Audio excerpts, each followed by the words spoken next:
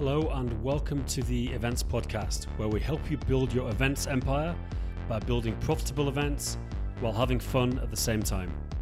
So we've had a bit of a break over the summer, really since the start of the year. I was really busy with my company Apps Events during the pandemic. I talked about that on the last call with James. We transitioned to doing a lot of work for Google, running a lot of online events, doing different stuff.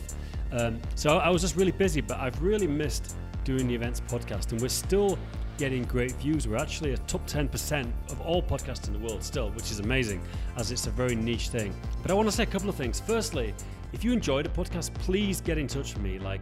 Most people don't give me any feedback, and getting feedback really encourages me to make more episodes.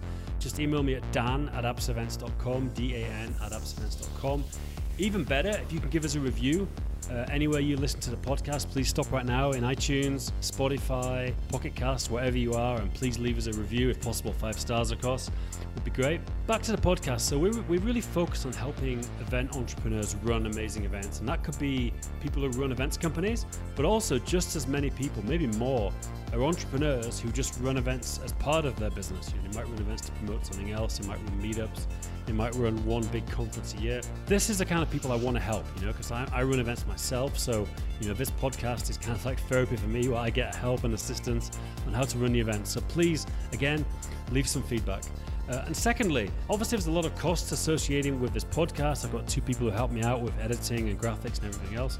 So if you're a sponsor, possibly you're a software company who sells to the event industry, and you're interested in sponsoring this podcast, like I said, it's a top 10% podcast, please get in touch. We'd love to talk to you, dan@appsevents.com, and it'd be great to talk. So thank you very much. And now on to the interview. Welcome to the podcast. Just to give you some background, this is actually we've actually recorded 2 podcasts back to back. The other podcast I do is the International Schools podcast with John Micton.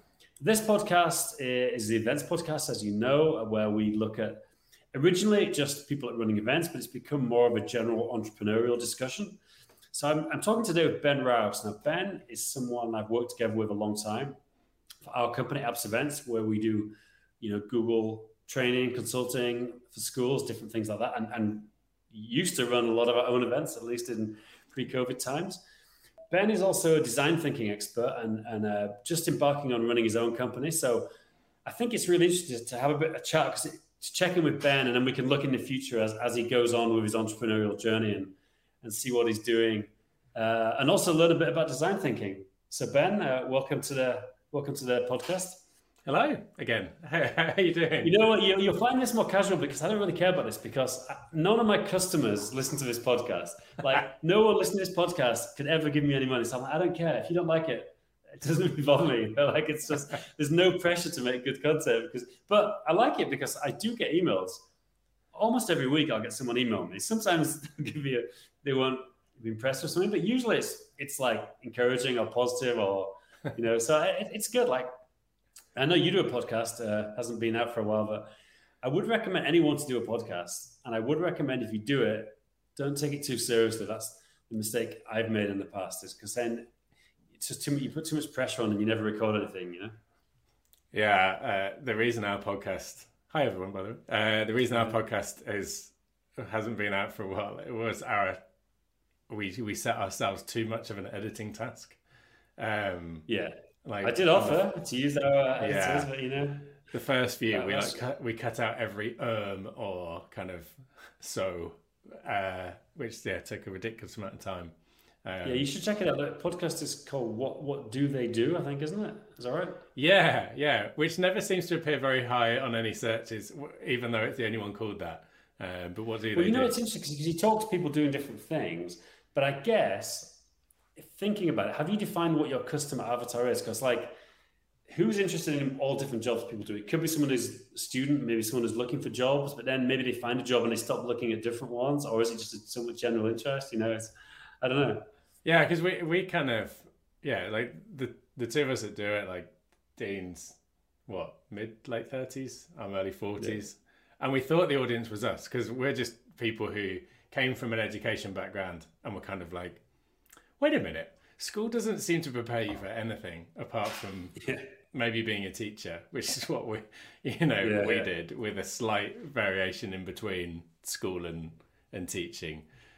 So I was kind of, just genuinely interested. Just when you go past a nice looking house and you're like, I wonder what they do.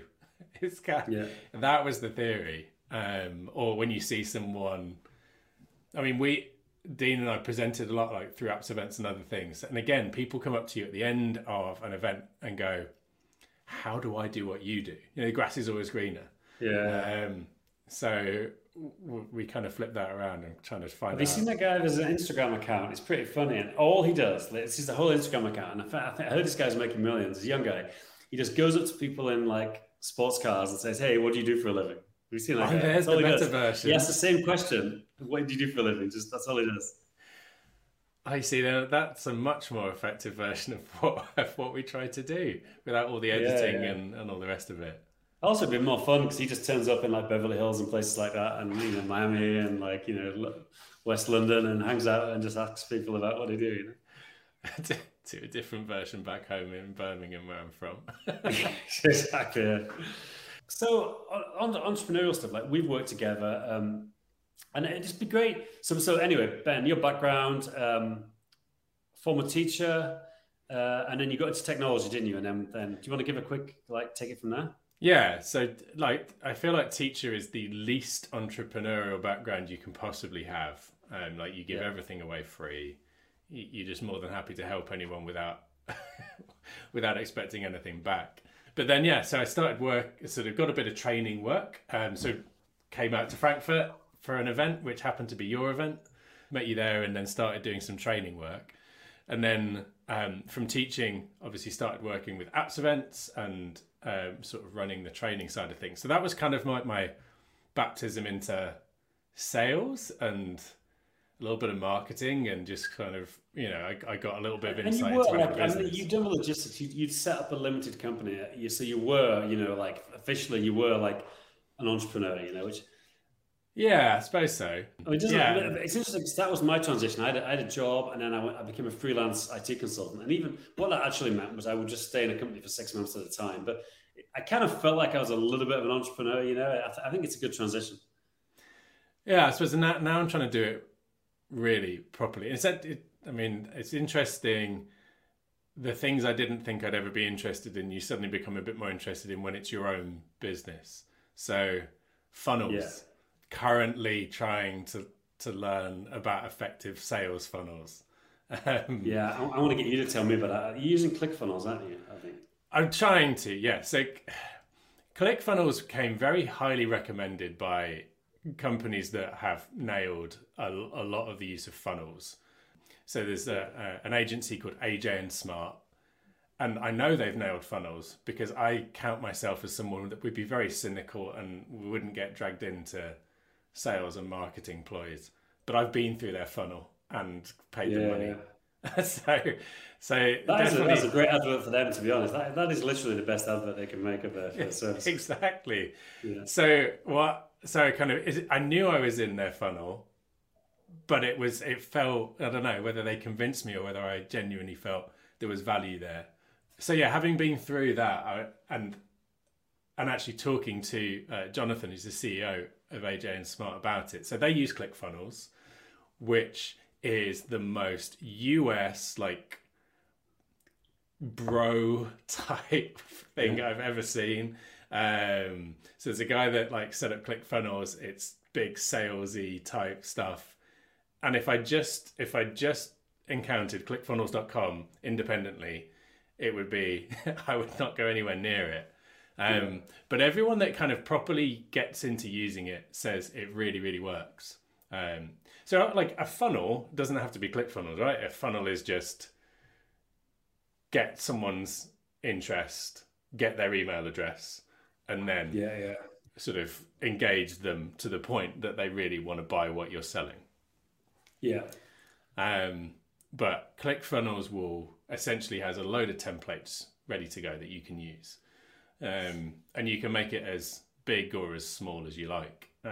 So I'm just starting, and I looked at ClickFunnels, immediately went off it, wanted to kind of get angry and run away. And then I went back to it, tried making a couple of like funnels from templates, and then got annoyed. I wanted to run away, and then I went back again.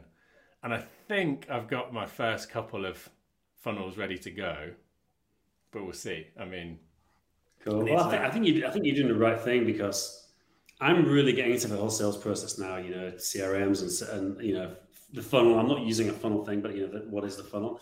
And I've been doing this business for over 10 years. I think if you start off like that, you can create a sales-driven organization, which is absolutely the way to do it. Because you know, it's interesting. People say, I don't know if you heard about Oracle. I know you know Oracle, Larry Ellison.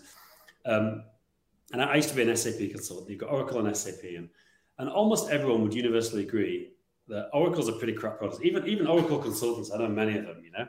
But Oracle was an entirely sales-driven organization, and they were at one point before the rise of Google and everything, where they were like the second biggest software company in the world, and way bigger than SAP, who had a much better product. And you know, so I think obviously it's great if you have a good product and a good sales person, then you've hit the sweet spot. So, you know, but I mean, I think I don't know. I think it's people aren't. A lot of entrepreneurs are just, they hate sales. You know, they don't want to do it. And I think, I don't know. Like if you can't do it, you've got to partner with someone who can do it. You know, who wants to learn it. You know, I don't think you need any skills. I actually like sales now. I love the sales process. I'm getting so into it, but you know, I put it off so much. Yeah, I mean, like with the training that we've done together, I think, you know, there's the apprentice version of sales, of like the aggressive kind of I'm going to sell you this paperclip type version, which people are kind of mainly sort of see or gets parodied in comedies and that kind of thing. Yeah. Whereas I think for the training work we do, that I think my sales approach was different in the kind of building relationships. And then that was kind of the, you know, and sort of, or, you know, being seen as the authentic trainer who knew his stuff. And I've got to now start again. And maybe, you know, in time I can get back to that, but definitely got to take on this different approach of getting myself off the ground. That approach works when you've already got an audience. Then you can use that. You can, you know, impress them, and they can recommend it to other people and da. I think it's when you're going from 0 to 1 starting, and it's like, I mean, my first business, I mean, when I started Apps Events, it was called Cloud Source Solutions, actually, in the first iteration. I still see an email shared on things. Yeah, quite. And I just cold emailed. I mean, it wasn't spam, you know, it was a small number of people, and I personalized emails. But I just found, I was living in Prague, still I'm technically living in Prague, although I haven't been there for a while. But I emailed all the international schools, I emailed all the English language colleges, there's a few English language universities, and that was my starting point. And that was how I got my first customers, you know, it was just a cold email. John Mixon, who's co-host of my podcast, very good friend, and we worked together through 3 or 4 different schools. He was one of the guys who answered that email, you know, the first email, which is amazing. So I think, you know, that's like, you know, you've got to do outreach when you start a business. You know, I mean, I think everyone's terrified to make phone calls now, and I don't know if the cold calling works anymore, but I mean, cold email definitely works. Yeah, and like the funnels theory is that, so I have no Facebook presence whatsoever. I've always shunned it. But that's often the platform that people kind of swear by. Like, get an ad paid for on Facebook that's got that hook that people can, you know, is this a problem you see? And like for everyone, it's like, yes, I absolutely have that problem. Well, get this free ebook, get this free PDF, get this free access to this free stuff that helps you solve this problem.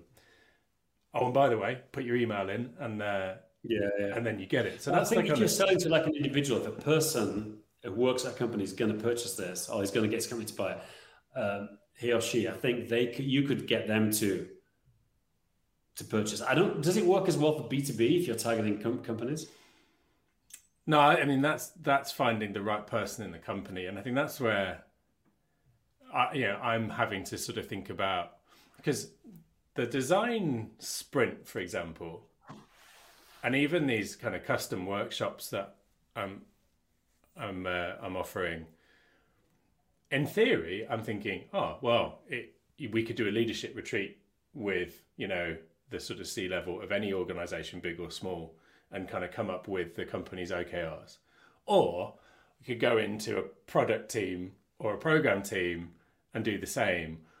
So in theory, I'm saying to myself, well, it could be anyone, but that doesn't really work when it comes to the sales of like, you've got to pick a customer avatar. Even though I know it's a really stupid phrase to say, but it's true. Yeah. So I think that's where I'm sort of, trying to sort of narrow down who are the roles, who are the people who, have a sticky challenge in their team, and just need someone to come in and facilitate their team to come up with to sort of understand it better, come up with solutions, and kind of go through to give them that focus that they need to then push on in a short period of time. But who is that? Like, who's the person that's really making that decision? CEO is an easy one to go for, but it's not a straightforward process to get them to look at your Facebook ad. And also to see it as that could be anything. That could be anything from me at the bottom end to like Elon Musk at the top end. Like it's just like. So obviously, in terms of your entrepreneurial journey, we've worked together. You've done what I think is the classic entrepreneur, which I think is the best way, where we're still going to, we're still going to, work with you, so you still got some income while you launch your entrepreneurial thing.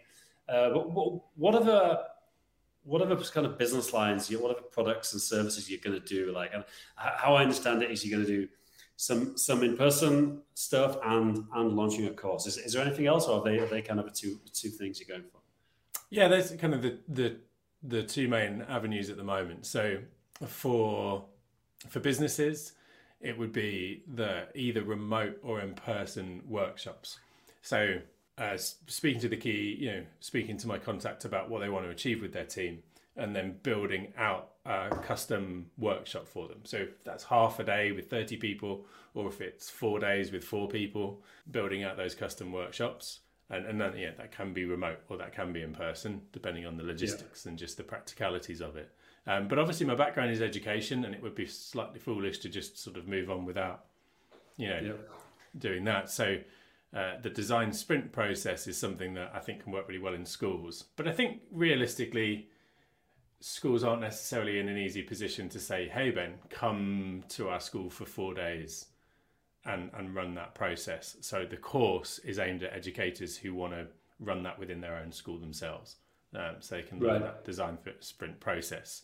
Because there are several different design sprint courses like people from businesses can take. So say, for example, you're internal in an organization and you want to facilitate, you're on a product team and you just want to facilitate the sort of product development process or come up with a new product. Then there are lots of design sprint courses out there. You can get all the information for free. So the course I've got for educators is more about how that could work specifically for schools. So trying to sort of tap into what I know about schools, taking what I know about design sprints, what I know about schools, and sort of providing a unique view on that, rather than just adding another design sprint course to the pile. Well, the thing about courses is I'd love to have an online course, because in terms of you running in-person design sprints and stuff, I mean, that's great, but that's what we do, and it's trading time for money, and you can scale it by using other trainers, and there's huge consultancies that do that, but it's a lot of effort, whereas pretty much unlimited amount of money you can make from doing an online course. Obviously you've got to get involved, and you might have premium levels where you're involved giving individual coaching and stuff, but I mean, it's a dream business, once it's going. Obviously you're still in the trepidation of starting it, but once it's going, it is the best business in the world. I mean, as every other YouTube video that's targeted at me, it's like, how I made 7 figures making courses. So it's I hope you end up like that. I would love it. Nothing would make me happier than if you became like internet guru, Ben Rouse, like the Tony Robbins kind of character. That would be classic. Well, so you obviously, like with the course bit. So I'm making videos, and I've set myself up to make a hell of a lot of videos.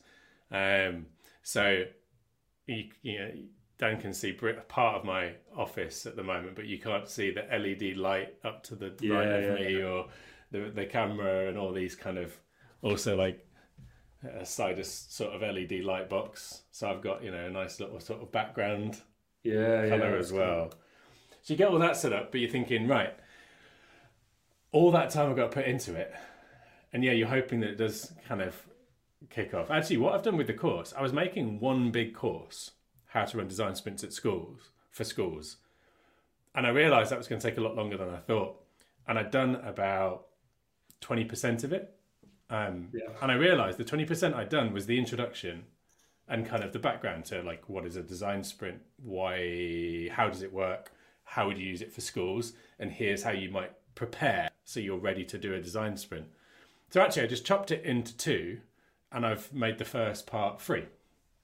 Yeah. So you can do the introduction and you can... Have you released that? What stage are you at right now? Have you introduced that? Has anyone signed up? So both... So I'm using Thinkific to build the course, and you can have it so people can pre-enroll. I know that setting is not necessarily with me in mind. That's more like if take Casey Neistat, right? Casey Neistat's just on monthly has done a course where he's going to show how you can make videos. Now, of course, if he says he's going to do a course where he'll show you how to make videos, people will sign up in a heartbeat because you just would, because he makes videos really, really well. Yeah. So the pre-enroll thing, I think, is meant for people who kind of, you know, Elon Musk's going to do an entrepreneurial course. Brilliant. Yeah, sure. I'm in. But I've got them both for pre-enroll. And actually, I launched the free introduction bit, and there's a few people enrolled on that already. So that is going to be the videos taking you through like what it is. And it obviously takes you up to the point where you're ready to then think about the design sprint. And that's where I've got a live call that I'll do with everyone who's on the free course and give them voucher code to sign up to the main course. I suppose it's a funnel, really, isn't it? Charge for, so is the main course ready then? Main course isn't quite ready yet. So the free course is due to go live in May, though it is ready now actually, and I need to think about whether I just launch it. But it's due to go live in May. I was thinking I'd do a bit more promotion to get a few more people enrolled. Don't delay. Well, who knows? There's never a right time for anything, is there? I mean, I think when I've delayed, I think you don't want to put a half, you know, a not very good product out. But I think, you know, if you're not sure, I would release it. That's usually my. Yeah, or at least, you know, if you were saying May, then okay, why not say in 2 weeks' time? You know, like the week before the third week of April. You know. Make myself look good. Like, I was so efficient with this, I'm going to launch it early. That's what I learned in my consulting days: manage expectations. You know, if someone's going to take you 2 days, you say it's going to take you 3. You do it in 2. Everyone's happy. You look like a genius. Yeah, or is it under promise, over deliver? Yeah, exactly. What are you going to charge for your course? What's the price point? And are you going to have different levels? Are you going to do this thing where they can do the VIP level where they get personal access to Ben Rouse, or not? Yeah, so currently I've got like one price, which is like $399 for the course. It's like, there's like 38 videos involved in it, so like I'd say it's a fairly substantial one, because like for each stage of the 4-day design sprint, it'll be like day 1 expert interviews, and I'll do a whole video showing you how step by step to do expert interviews, how to facilitate that process, kind of tips for doing it. So that's what the course will entail, is giving you all the videos to deliver the design sprint. That bit, in terms of whether I have a tier for you can ask me questions and we'll do a weekly like coaching call, or whether that's just part of it, is something I just need to pin down. It's partly around the time being, if I'm going to offer that, can I do it really, really well? So if you're going to say, and you can ask me questions weekly as you go through the course, can I commit to being there and being present for those questions, building that community? And I think, could you do it could you have a community? Because like, obviously now if someone signs up, they pay the $399, and then at the end of it, that's the end of it, unless you could think about doing another course, but let's say you had a community or something where they could join, pay a subscription, and then they could, keep getting access to you, or some coaching calls. They could have, you could do an ongoing service with monthly calls and things, and you could start getting the holy grail of recurring revenue. Well, so I was thinking there will definitely be a community. I initially thought, is that a Facebook group? Is that a Slack channel? You ever heard of Sam Ovens? Sam Ovens? No, I haven't, no. So, this is one for the entrepreneurs. Sam Ovens is like everyone loves him in terms of entrepreneurial stuff. He's got a load of videos out. I haven't really sort of delved in deeply, but he recently launched something called Skool, SKOOL.com. Yeah. Which is essentially a platform for doing kind of course communities. So right. You've got a community chat area. It's kind of gamified a little bit in that there's a leaderboard of who's engaged the most.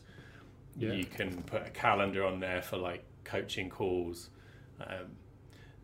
Because actually, there's another thing called masterminds. So people who are kind of pretty at the top of their game, have started running masterminds. Yeah, which is, a lot of people do. Yeah, and he's got. I'm a member of this entrepreneur community called Dynamite Circle, and it actually could be interesting for you because there's a lot of people in it who run online courses and things. There's a ton of people who do that. But yeah, they do masterminds. They do it in person. They do in-person events, and they facilitate online ones as well. And it's a big part of the community as well. So I was looking at Skool because I am part of a course community as part of Skool, and seems to be working kind of in terms of connection. So I was pondering whether I do that, or do you put it on Facebook where people are, or potentially where they are already, a LinkedIn group.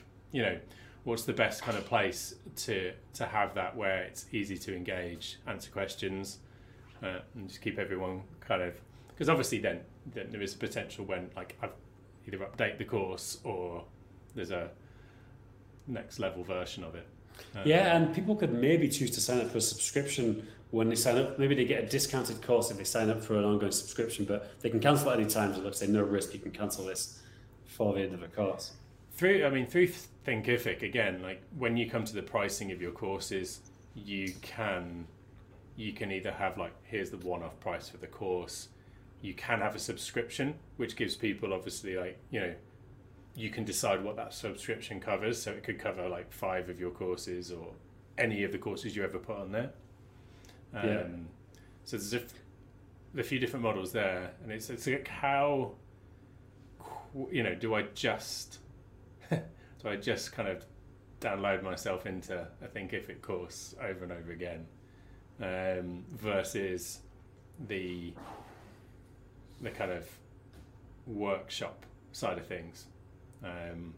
But I think potentially it's tough to know, isn't it? And also it'd be good to have this in mind, at least an initial strategy, because when people sign up, then you've got something to sell them straight away. It's tough, but you don't. You maybe you want to try some things. I don't know. I don't know what I'd advise on this. There's that balance, I think, between happy to keep on churning around the courses, but where's the next impetus for the course going to come from? And I feel like that's going to come from the more the wider variety of workshops end up doing. Obviously adds to the experience that you can then put into the course of here's how to build a leadership retreat, here's how to build a version of that kind of thing. And then it's funny, sorry, okay. Just and equally kind of balancing all of that, so I can how much time for the courses, how much time for the funnels, and obviously scaling to finding someone who really, really likes to do funnels. I think, I I don't know, like I think if this takes off, I think you might do less of the in-person events and focus on the sales and on the course, because the funnels, if you learn it, like the problem with sales is no one's ever going to care as much about it as you do, And if you learn the funnels, I've seen so many people pay people for services in the Dynamite Circle that didn't work out. Not always, but I think if you learn it, then you should just keep doing it. Because if you're not, the thing that's going to take your time away from creating the content and everything is running in-person stuff, But you still want to, I think if you could run that as if you run in-person with a bigger group, maybe it's a training event, that's more scalable, I mean, I don't know. I think pretty much the AJ and Smart story. So Jonathan Courtney set up AJ and Smart to do UX design. They're a UX design agency, and they've got a massive YouTube channel, so you can see all of this on their YouTube channel. But set up as a UX agency, got frustrated with that. It's taken too long. The client would always kind of make it really, really hard. Discovered the design sprint, so then started delivering design sprints instead, which is much more kind of, it's this, and we're going to deliver this, and that's, what we do. And they did that really well. But yeah, he just essentially discovered funnels, and that was the way to sell it. And he kind of admits that you might where's that little circle diagram? I'll come back to that one. But he was like, what's the main thing about this? It's like, we want to build the best funnels, sales funnels in the world. And that's where we get our money from. It's not necessarily like, we deliver workshops, but that's not actually what we really focus on. Yeah, that's a good point. I think the happiest moment in your entrepreneurial life is 100% going to be when the first person signs up for your course, and you're going to get that PayPal or whatever notification. I remember it happened to me. First time it ever happened, I was like, that was definitely the best moment. You're like, that's amazing, Someone signed up, someone's paid. Yeah, I think that. And you'll end up the first person, you'll be emailing them, giving them loads of extra assistance. Can I help you with anything? That's what I did, That passive income dream. Yeah. No, there's no question. That's the best. When first someone pays, you've created something, and someone actually wants to pay to do it is the best way, definitely. Well, in that case, then I better go on with some videos because I got get on with some videos. Well, look, that's a good place. Obviously, I have a bit of I got to go somewhere early today. That's really interesting. If people are interested in we haven't really, unfortunately, got much into what design thinking is even on this chat, but that we can save that for another one. What if people want to just check out the course just to see, what you've done, etc. Evolvingdesign.co, is that where they can go? Yeah, evolvingdesign.co has got a link to the course, my LinkedIn, my YouTube channel, where I'm putting some videos around the workshops and design sprints, and everything's on there. And you can also book a call through there as well. So, cool. Though I feel like I then need to come back and do another link in the future, which is like when I've got my funnels perfected, and then I can get everyone into the right place to do that. Right? You definitely should. Yeah. Well, I need to learn.